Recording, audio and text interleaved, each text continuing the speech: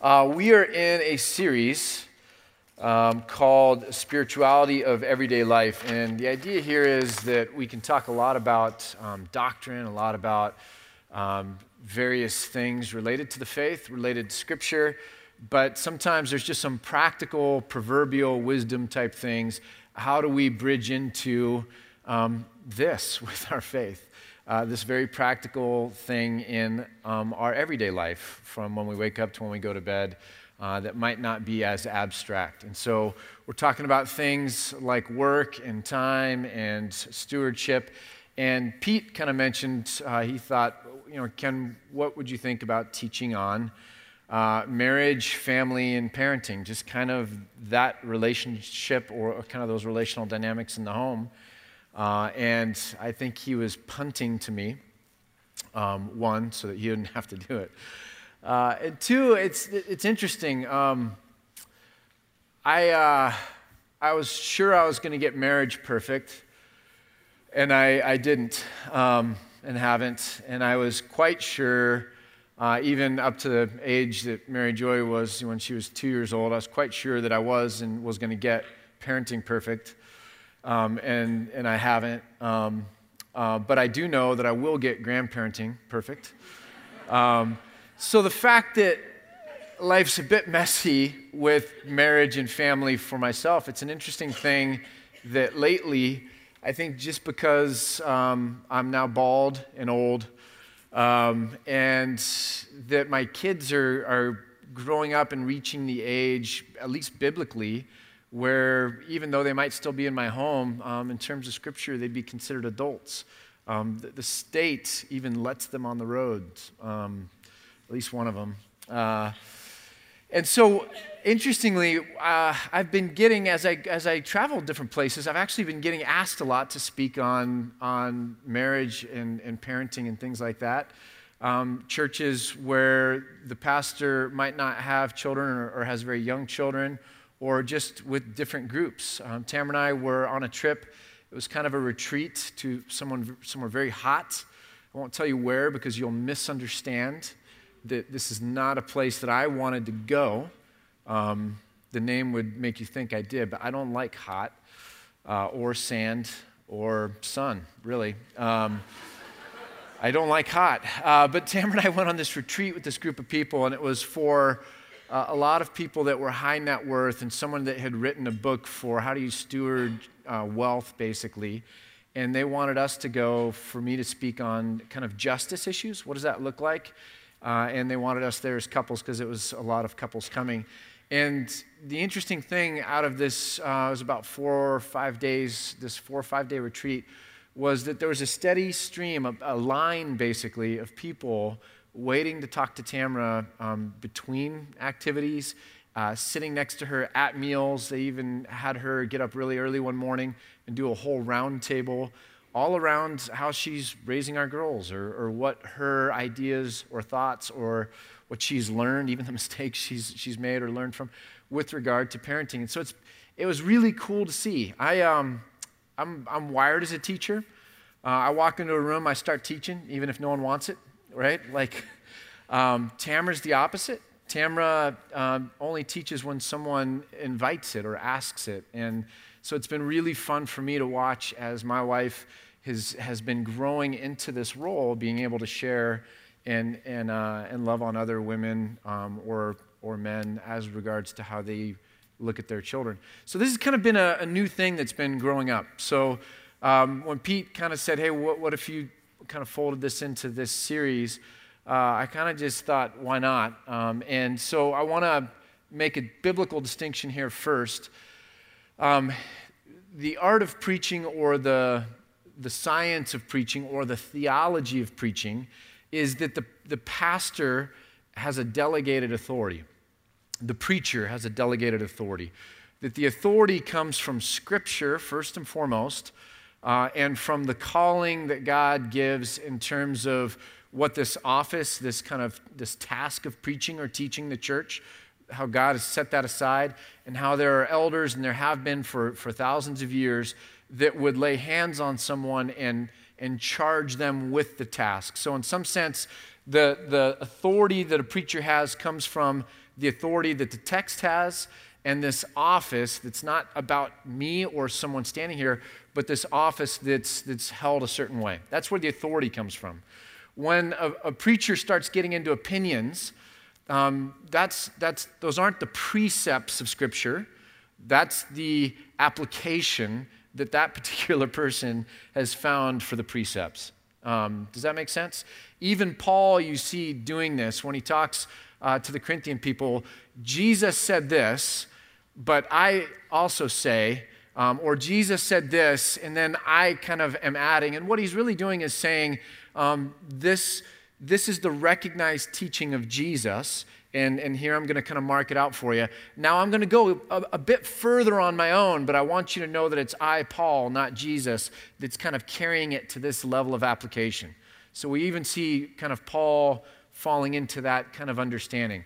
So I want to walk through basically three big things. The first one's going to be on conversation or dialogue or speech. Life is about relationships, but relationships run or trade on the currency of communication. Verbal, nonverbal, doesn't matter what it is. All relationships borrow on, run on the rails of, kind of trade on what happens in human interaction or communication, from nonverbal to verbal and everything in between. And so I want to talk a little bit about just some thoughts about relationships that way, and it has relevance to marriage as well as kids. I want to give a couple brief words to marriage, and then I want to kind of finish with some thoughts on parenting, and I'll just kind of go in that order. And what we're going to do is kind of put some scriptures out there. Some of them are pretty broad. They're proverbs or wisdom literature. And then I'll kind of just share what I've come to learn from them. But the authority is in the text. The messiness or the mistakes or the parts you disagree with are all mine and some of Tamar's. Actually, last night we went and sat for 2.5 hours at Ola and had fresh-made guacamole and saw everyone in town going to prom. Because we were at the downtown Ola. But it was the first time I ever said, hey, Tamara, would you come sit with me and think through sermon prep with me together? Because it was twofold. I only told her one. The first one was I thought she'd have a lot of wisdom to add. And then the second one was I didn't want to say something today and have her thinking in her mind, well, that's not true. Or you don't do that. You know what I mean? I was kind of, anyways. The first one was really what I was after. So, like I said, any of the things you disagree with, it's from Tamara, who spoke into the sermon. All right, on speaking of words, on words, here is the big kind of overarching umbrella that I want to give to this whole thing on speech and dialogue, and it's this. We need to learn to, in human life and maturity, we need to learn to argue to heal, not argue to hurt. I've spent 20 years trying to come up with that language, but we need to argue to heal, not argue to hurt. When we argue to hurt, that friendship, that coworker, that spouse, that child, what we're doing is something about as foolish as being on a blow-up raft in the middle of the ocean, and we're popping little holes as we're cutting this person with our words. We're putting little holes in that raft. Does that make sense? When we argue to hurt, we are actually destroying our relationships and our ability to float together, whatever that relationship might be: coworker, spouse, child. Someone in this city. And so argument, when we're arguing with someone, ought not to be about hurting them or wounding them with our words or winning, that it's motivated by competition, but it ought to be about healing, about bringing together, about unity, about love, ultimately about reconciliation. Okay? So it's not the competitive edge of the words, but the wisdom of the words that matters. So that's kind of the broad umbrella. And then the first thing is just this, that words are really, really important Once you say them, you can't unsay them. I watched the movie last night after getting back from Ola. I watched Inception with my 2 oldest girls because it's very, very theological, and I thought I could teach them a lot through it. My daughter's in logic, and I was like, see, this is the value of philosophy or logic, is like you can put a thought into someone's mind 3 dreams deep, and it'll grow in their mind like a virus, a good virus, and you can literally transform or change someone's mind by good use of logic, philosophy. That's honestly what I was teaching my daughters last night. So we're watching Inception, but there's this crazy part where Leonardo DiCaprio is talking about the power of an idea, and that once your mind grabs hold of it, it'll never let go of it. It can never forget it. There's two proverbs here that are identical in terms of wording, and we'll put them on the screen. But Proverbs 18:8 and Proverbs 26:22 say the same thing. It sounds really strange to me. From our understanding of Scripture, that this is the book that God left us, and that it has all different genres of literature, and it teaches us and it instructs us. It seems really strange that we get to a book and that we get 8 chapters separated, and we see the exact same words just show up again in a totally different context, almost word for word. It's redundant. Right? So what's the takeaway? The takeaway is that you can underline the importance of this verse. That God saw fit for it to show up twice verbatim in Scripture. And it's this: the words of a gossip are like choice morsels. They go down to the inmost parts. So inflammatory words, sensational words, words that hurt, words that are spun, words that are twisted, gossip, they're like choice morsels that you would eat, and they would go all the way down, and you would taste it all the way down and go, oh my gosh, that's good. Think of carne asada, right? Or like something like really, really good. And it goes down to the inmost parts. Here's the interesting thing. Words, the content they carry, go all the way to the core of us. Words are important. We need to be careful with our words. Secondly, that fake news is not a new concept. It's been around since the very beginning. That news, that words that would jump into our mind and that we would run with and that we would act on and that we would dictate relationships upon, that fake news, this kind of buzzword out there, has been around for a very long time. It's called gossip. It's called gossip. It's when we take bits of data and use it in a propaganda form. By the way, propaganda, fascinating history. Don't have time today, but I'm working really hard to find a sermon that'll fit in, because it's got World War I, it's got World War II, and it's really the precursor to the advertising culture that we have today, which is basically saying, never mind. Let's look real quickly at James. James is interesting. James, this is the brother of Jesus. And in this famous passage on the taming of the tongue, he seems like a really extreme guy. I've always thought that about James. Martin Luther didn't like James because James kind of took the other side of faith, that faith naturally has works to it. And Luther wanted to say that faith and works were totally separate. So Luther actually put James at the back of his German translation and used to go around saying, because James in chapter 3 here says, not many of you should endeavor to become teachers, right? And Luther used to say that James should have taken his own advice. It's funny how strong Luther was and how he talked about Jesus' brother.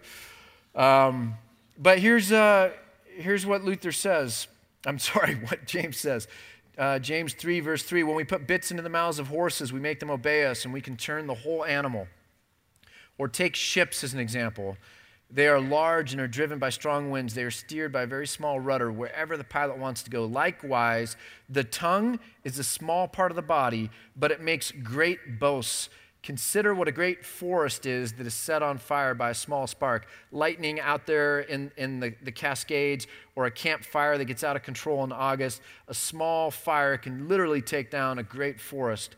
The tongue also is a fire. Your tongue, my tongue, is a fire.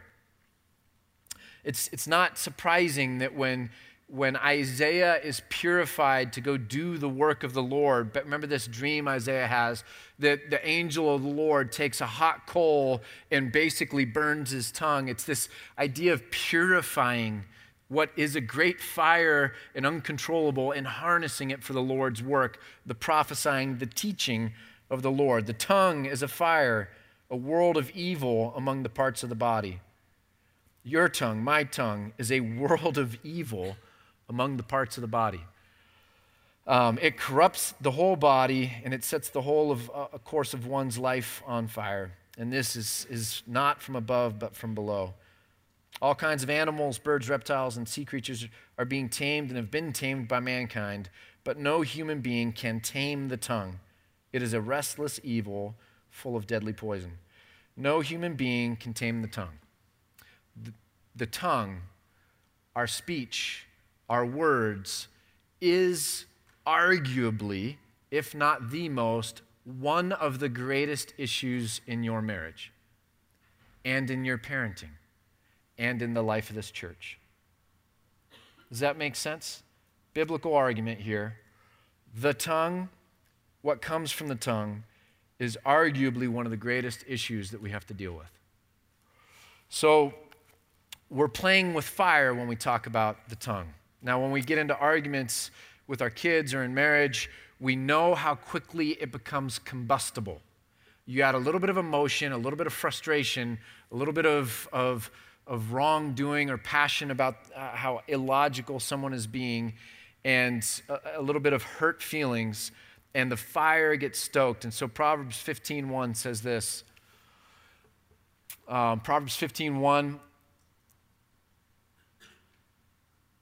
That's not Proverbs 15:1. Proverbs 15:1, a gentle answer turns away wrath, but a harsh word stirs up anger. I feel like that's John. That might be John. But trust me, I think Proverbs 15:1, my fault on that. A gentle answer turns away wrath, but a harsh word stirs up anger. So, one way of answering a heated dialogue where the tongue is involved turns away the fire. It curbs the fire. It starts a backfire that is meant to cut off, create a vacuum, and end the progression of this forest fire. Does that make sense? Before it really gets too far. A gentle answer turns away wrath, but a harsh word stirs up anger. The worst of your fights in marriage or with your parents, both of you arguably were returning fire with fire. You're exchanging fire. A harsh word stirs up anger. So how does this really look? We have to come back to identifying what the harsh words are. They're not you fill in the blank 4-letter word, or you. It's not that that's the harsh word. Here's harsh words. You always, every time, as long as I can remember, you do this, you do the same thing. Like, these are harsh words because it's not being willing to hear the other person. It's saying, whatever you say, I'm going to just throw it right back at you. You lob a grenade, I'm going to lob it right back at you. If you try and say that I'm wronging you, I'm going to turn it right around and say you're wronging me, but even more. Harsh words don't always have to be words that we don't teach our kids. Harsh words are words that add gas to a fire. And when you universalize everything, always, forever, as long as I can remember, that adds fire. A gentle answer goes something different. Help me understand what you mean. I'm confused. What are you really saying? Is it that that's making you mad, or did something else happen that I don't know about?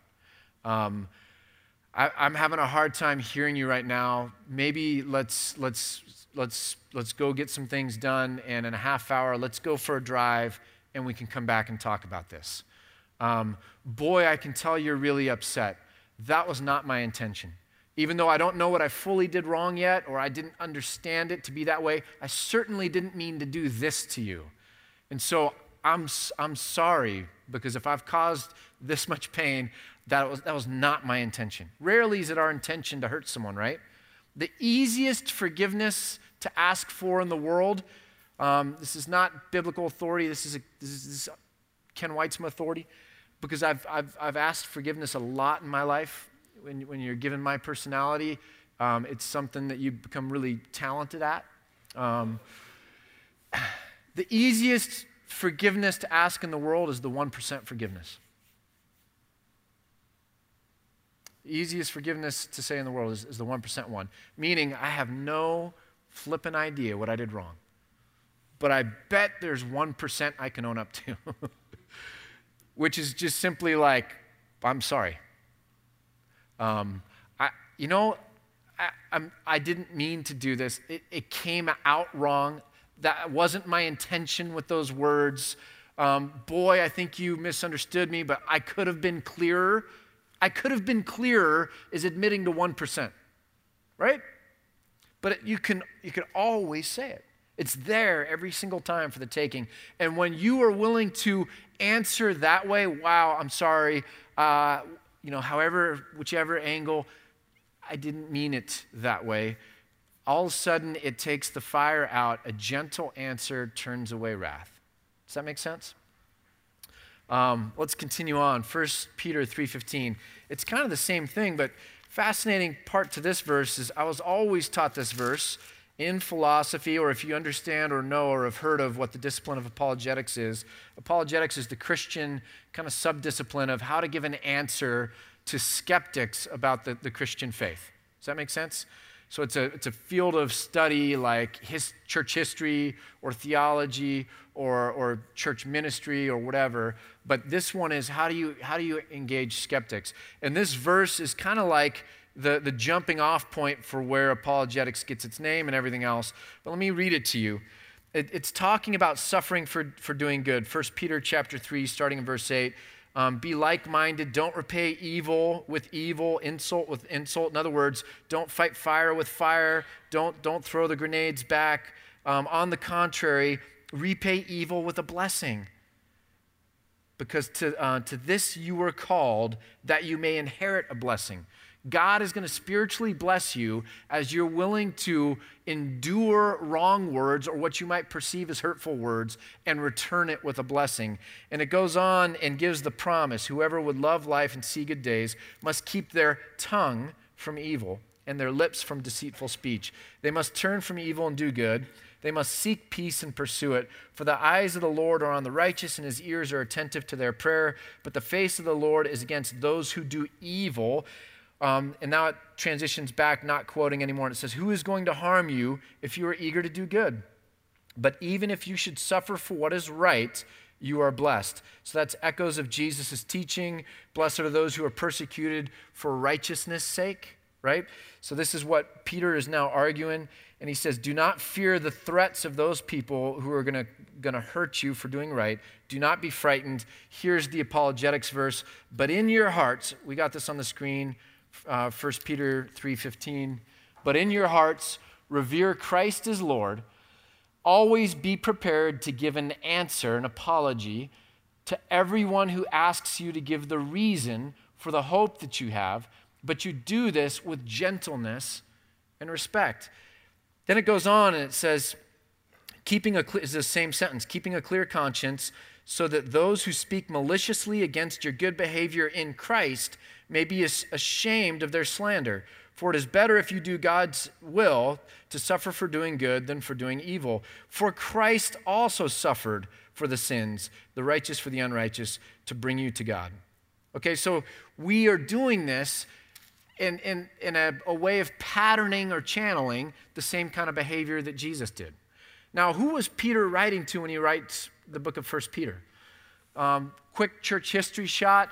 Remember Paul's first missionary journey? He leaves from the city of Antioch, modern-day Turkey, and he kind of bends around to, again, modern-day Turkey, to an area called Galatia, and goes to a lot of small towns there, and he starts several churches, okay? The Galatian churches. Galatians was written to all of those churches by Paul, and 1 Peter, likewise, written to the churches that Paul founded.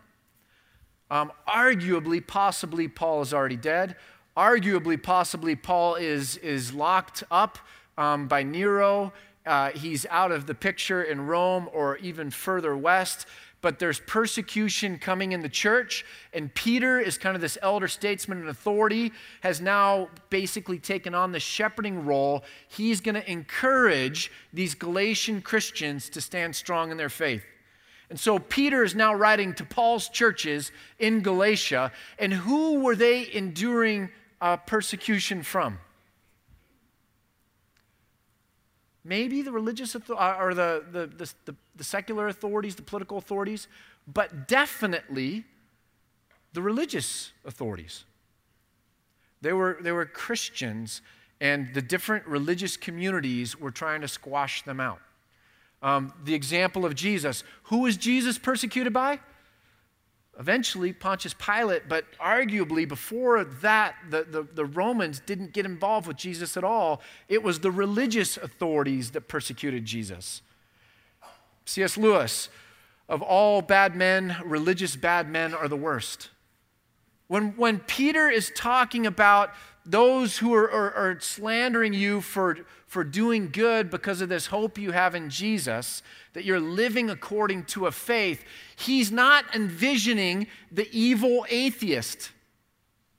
In fact, the Romans were theists, and so were the Jews. There wasn't really this category of atheist in Peter's day, but he was envisioning people that were attacking you for living a certain kind of life because Jesus had called you into that, living by faith. And this persecution, even from religious people, you are supposed to answer them with gentleness and respect and explain to them why you're living differently. Think of the Amish. I'm beginning to think there's something deeply spiritual about a people that for a couple hundred years has been gently answering people like myself as to why they live the way they live. Other believers, other Christians, other religious people. Tamara and I are having to do this more and more. Answer Christians in Bend, Oregon, Christians other places. Answer them why we are living the way we're living. We homeschool our kids. We have to tell homeschool families the pinnacle of religious whatever, which I evidently I'm a part of. We have to tell them why we're having conversations about race in our house, or why I would write a book on race and racism. Like, give an answer to people, even religious people, that don't understand or don't agree with you, and do it with gentleness and respect. This is what we're called to. This is what God says, I will bless you if you are able to bless others like that. Because ultimately, when you argue to heal, don't argue to hurt. And if you do that, you are somehow submitting your tongue to the purposes of God, the reconciliation of all things. Otherwise, we degenerate down into burning things down. All right. The best friendships are built around common interests and ease of conversation. Common interests and ease of conversation come from consistency, proximity, and transparency. We got to live life with people if we're going to talk well with people. That's why cross-cultural conversation is so difficult. World War I, scholars for forever have been perplexed how the whole world could stumble into that thing over the course of a whole summer when you have people of different cultures corresponding through letters that take a week or 2 weeks to get to somebody and then an answer to get back, and that this whole thing begins to just degenerate because it's hard to talk well with people when you don't share cultural values and when you're not in proximity. So it's just closeness breeds good communication. Say we're sorry quick. Decide to change how we're coming at it. Ephesians 6:4, and this is what Ben read earlier. It says, children, obey your parents in the Lord. By the way, he's quoting the Ten Commandments, and the Ten Commandments was given to adults. So when it says children, he's not talking about little kids. He's talking about the children of the elderly. Okay?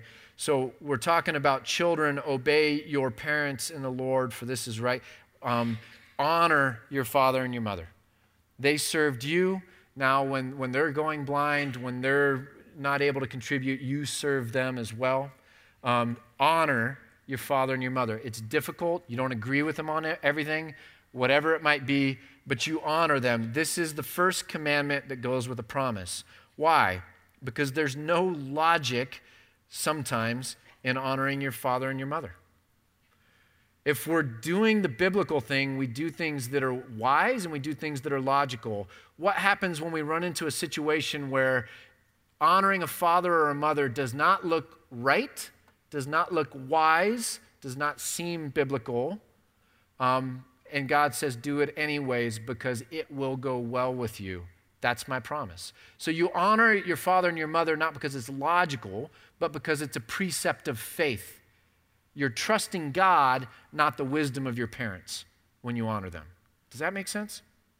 You're trusting God, not the wisdom of your parents, when you choose to submit to a command from God to honor your father and your mother. This is what Paul is repeating, direct quotes out of the Ten Commandments. This is the first commandment with a promise that it would go well with you and that you may enjoy long life on the earth. Next verse, fathers, do not exasperate your children. Instead, bring them up in the training, paideia, and instruction of the Lord. Paideia is where we get the word pedagogy. If you're a teacher, you're going to be very familiar with that. Pedagogy just means teaching or our philosophy of education. This word here that is sometimes translated in other translations of the Bible as discipline brings up an interesting thing that we've gotten wrong for a very long time in the Puritan kind of world. Fathers, don't exasperate your children. Instead, bring them up in the training, the teaching, the nurture, and instruction of the Lord, not the discipline and instruction of the Lord. Discipline is a word we get from disciple, and the interesting thing is it's after the Reformation and the era of the Puritans that the word discipline begins to not take on a nurture and a shaping by a teacher with a learner. That's what disciple means, is learner. It begins to take on a more military connotation of kind of forcing somebody and training them through kind of rigor or harshness or punishment into being shaped a certain kind of way. So the military and the wars fought after the Reformation begins to take this word that way. But the Puritans and their idea of punishment, that you punish the sin out of somebody. Like, don't spare the rod or you'll lose the child. This notion comes up strong in the Puritan kind of world. And the word discipline, which meant more of a nurture and a bending or a training, takes on this kind of againstness idea. And I think our whole parenting has gotten off track because of it. I've begun to realize the greatest thing I can do to train my kids is to show them something beautiful and call them to it. To show them the glory of the Lord and let their hearts be drawn to it. To see the image of God in them, the creative potential in them, and shine a spotlight on it and magnify it. You can do this. I'll help you, I'll show you, but you can do this. Wow, did you see that you were able to do this? That's amazing. I bet kids your age can't do that. You just went to Google, you typed in like crazy cake, whatever, you went and made it, or you picked up this instrument, Esther, and within 10 minutes you had Piano Man on the harmonica. That's amazing. You're amazing. And you know what happens?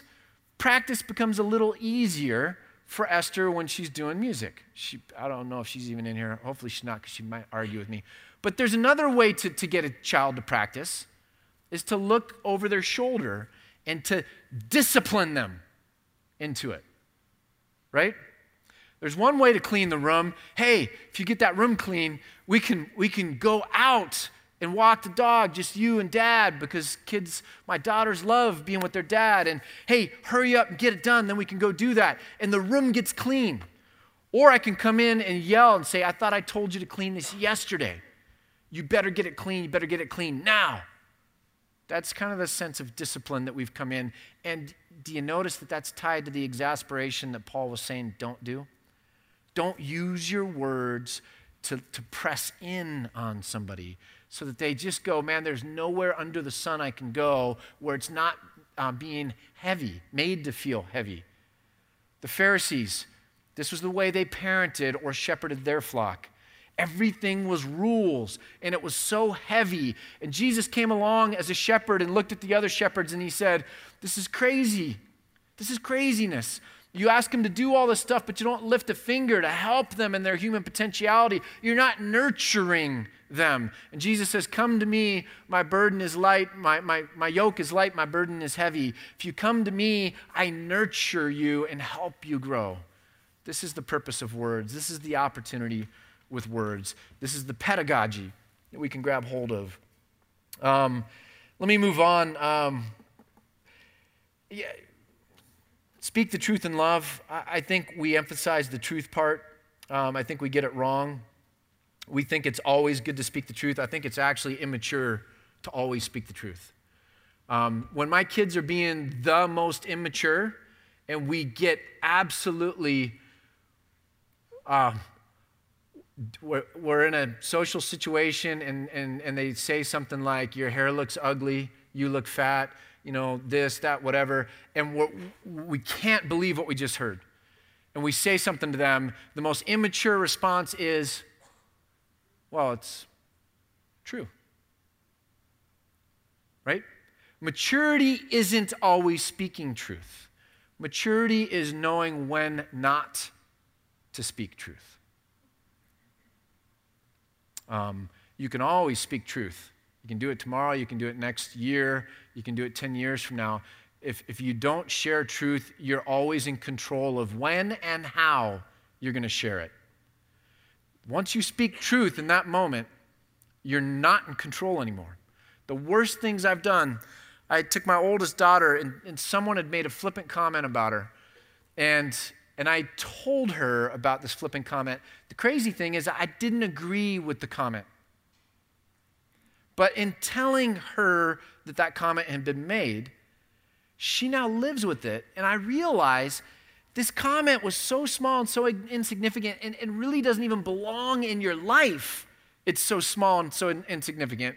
But by telling it, speaking it into existence, I just made that thing bigger in her life.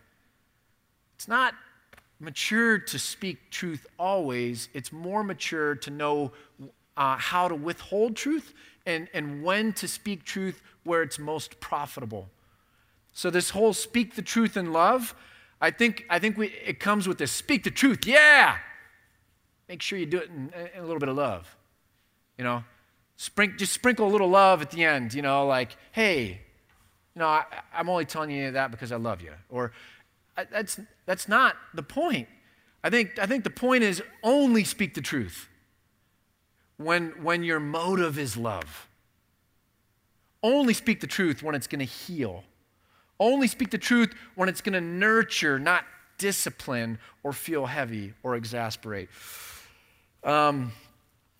Marriage, I'm running low on time. So this same chapter in Ephesians, if we backed it up to the second half of chapter 5, it's one of those those hot button passages on the whole role of husbands and wives, and it talks about wives. First, it says, submit one to another out of reverence for Christ. So we've just set the tone, 5:21 in Ephesians, that husbands and wives submit one to another. So that's the pretext, the umbrella, okay? Then it says, wives, submit to your husbands as you do the Lord. So this whole idea of wives, submit to your husbands, this kind of like rubbing your nose in it or whatever weird kind of thing ends up happening, that's just restating what had already been stated right above when it said submit to each other. You're supposed to be a team. What does that team look like? Well, first, wives, submit to your husband as to the Lord. Because he's not going to be like the Lord, so you're choosing to do it as if he was a better version of himself. And it goes on, it gives a tiny little paragraph. As the church submits to Christ, so that whatnot. Then it starts in 25 and gives 4 times the text to men, which should say something. And what we're really saying here is that now husbands, love your wives just as Christ loved the church. And then it goes on and on. In this way, husbands ought to love their wives as their own bodies. He who loves his wife loves himself. After all, no one ever hated their own body, but they feed and they care for it just as Christ does the church. And then it goes down and says, now this is a profound mystery, but I'm talking about Christ and the church. Each one of you must love your wife as yourself, and the wife must respect the husband. And this is underneath the idea of mutual submission. You're a team. You're a team. It doesn't matter if you're on a team, soccer team, if some kid runs slow, you overlook that. He passes well, he tries hard, you encourage him, you don't rail on him for being slow. When you're on a team, you get by together, right? This is what's really going on here. And I think for marriage, we need to quickly say a couple things because I don't see marriages always today acting as a team. First question is, how do you spend your leisure time? Girls' nights, guys' nights, potentially one of the most destructive things ever. If that's being done over and above the nurturing and the investment into your relationship with your spouse. Not saying it's inherently evil, but it can lead you astray if that is becoming more significant than investing into the relationship with your own body, your spouse, the one that you're supposed to be submitting to. If you're finding escape from your family or from your spouse, rather than finding yourself in your family, that's a danger. Are you leaning in or are you leaning out in your relationship? I've been hearing the phrase 7-year itch again a lot. I remember hearing it growing up, didn't hear it for like a decade. I'm hearing it again. This idea that statistically a lot of divorces happen around year 7. Why? First off, a lot of divorces aren't chosen. So the stigma needs to be gone. Some people choose them. A lot of people don't choose them. It happens, okay? But why at 7 years? Because the enamor, the idea, the fantasy, the newness, all of the excitement rather than the mundane part of life by then has burned off, right? What Paul is saying is when you love your wife like you love your own body, he's saying you love it not in its kind of mythical state. You love it the way it actually is. That's what nakedness means, is that it's completely here. The good, the bad, but what is, and there's still love. The greatest love is when I'm completely known and still loved. I realized some 5-6 years ago, I was just so driven with church planting, I think I didn't realize it for a long time, but that whole idea, it's lonely at the top, or it's hard for leaders to have friends or whatever. What I began to realize is in a public ministry, you have a persona, and that's what people know. And oftentimes when you spend time with them, or when my family shows up to their house, and the longer we hang out together, the more they begin to go, oh, dude's not that great at all. Like, in fact, it's kind of annoying at times, or whatever. And I've experienced some of the greatest rejection because of that. I've also experienced some of the deepest friendships with people that I've worked with for now 11 years or longer, and they know everything about me. There's no shine, no pretense, no image to uphold. It's completely transparent as it is, and yet they love me. That's love, right? And the idea is in our marriage, the sooner we get to understanding the harder parts and going, I accept that. I've got grace for that. Just like Jesus has grace for the messy parts of the church so that it can be reconciled into him, I see you and I'm glad to reconcile you in. My grace is sufficient for you. I'm not looking at you as an object to fulfill some kind of pleasure as I go into life with whatever my fantasies are, and that someday it's going to kind of burn out, and then it's just going to be what it is, and then I'm going to go look for some other fantasy. That's not it at all. And mutual submission is how we do this. I've gotten into this thing lately. Tamara laughs at me, but I'll come home from work, and she's got to like run the kids around, and I'll kind of look at her, and I'm like, hey, can I run errands with you? You know, and she laughs and, yeah, sure. You know, so I jump in the car and I just drive with her to all the errands. And I love it. I love it because I get to just spend time with my wife. That's not the Bible part, that's the Ken part, but you should do errands with your spouse. I wanted to hit a parenting thing real quick. We're running out of time, so I'll just try and jump right to it. Romans 12. We actually did a whole sermon on this not too long ago, but I want to recast it quickly in a parenting light. Romans chapter 12 says this: Therefore, I urge you, brothers and sisters, in view of God's mercy, offer your bodies as a living sacrifice, holy and pleasing to God. This is your true and proper worship. Now, do not conform to the pattern of this world, but be transformed by the renewing of your mind. Then you'll be able to test and approve what God's will is, his good, pleasing, and perfect will. Here's the interesting thing, is this little phrase in the middle, don't be conformed any longer to the pattern of this world. So if you take it from a parenting standpoint, we're trying to raise kids not to be patterned according to the world. That God's will for us as parents and his will for them as kids is that we would somehow be envisioning something different than the pattern of the world. What that means is there is a pattern of the world. And I don't know that we ever call it out. It's everywhere. I don't know that there's much wrong with it, but we all go to Costco on Saturday. That's the pattern of the world. Our weekends in this church, by and large, we have a certain culture in Bend, a certain culture in this church, look a certain way. The way we do our weeks, where our kids go, where the adults go, look a certain way. It doesn't make them inherently bad, but there is a pattern. And we are called as individual Christians and then also as parents who are going to help raise kids who are in the world but not of the world, that we're going to evaluate the pattern and we're going to make decisions based on that pattern. The biggest mistake people make about me when they label me a homeschooler is that I hate homeschooling worse than they do. They don't understand that. I didn't choose homeschooling. I chose a philosophy of how I was going to raise my kids, and I use homeschooling, a very messy tool, to the best result I can to fit my philosophy. Do you understand that?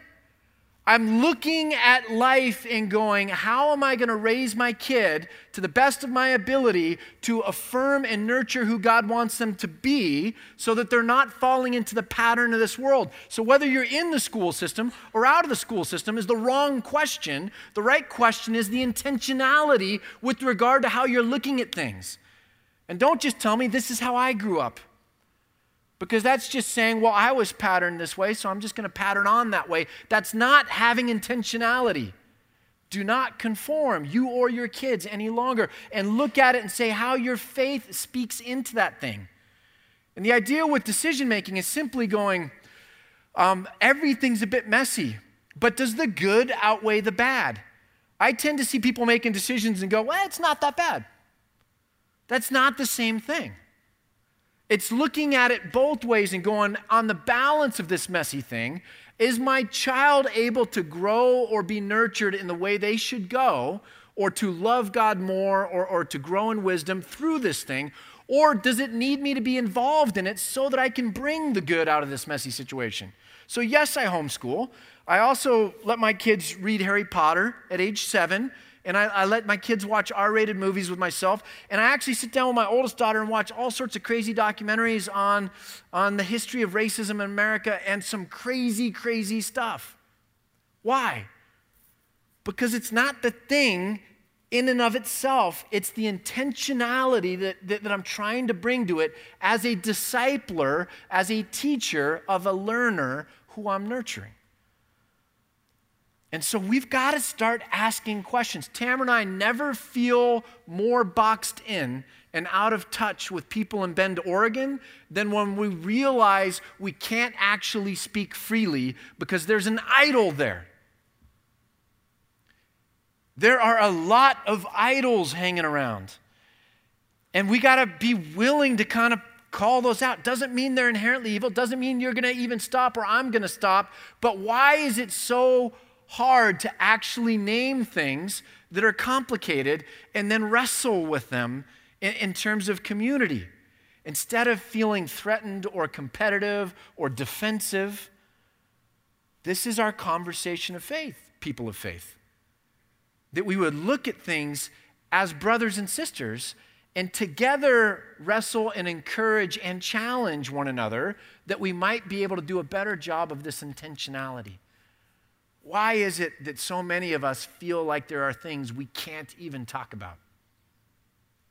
You might make different decisions than I do with your kids.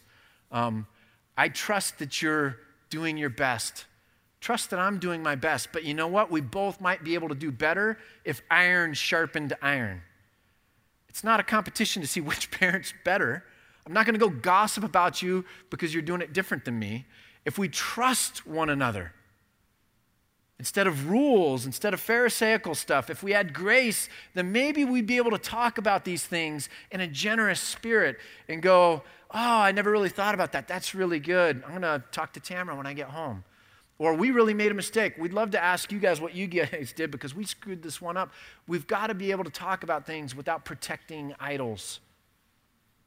And the real question is, are we willing to submit those things to God in the first place? When we're going to come and either worship or go get prayer or take and participate of the Lord's Supper, if we're not willing to, as parents, say, I have idols, then there's not many places we can really go with that as a community. We've got to be willing to put the idols on the altar. Last word, and then I'm praying. If you're busy helping your kids keep up with culture, this is something I wrote a couple days ago. If you're busy helping your kids keep up with culture, you're probably not creating one. It's another way of saying if your energy is being spent on trying to stay within the pattern of the world, then you're probably not spending enough energy helping repattern a life of faith. If you're busy helping your kids keep up with culture, you're probably not creating one. And it's easier to teach kids when they're young, this is what I believe, than to confront them when they're older. But in all this, let us submit to one another and dream of the Amish in a different way. It can be better than just being sucked into the Bend vortex and becoming Bendites. We can become Amish in a metaphorical sense and gently answer people why we're different, metaphorically. Father, we commit our marriages to you, we commit our kids to you, and we know that even in doing so, neither are going to be perfect. And there's going to be pain, and there's going to be hurt. And we pray that in all of this, we would always turn our eyes back to you, that we would look to you for our ultimate source of love, of grace, and the energy or the strength to sustain. So those that are weak maybe this morning, as we respond in worship, would you fill us with renewed hope and renewed strength, that we mount up like on wings of eagles and once again be able to soar. And we pray that in Jesus' name, amen.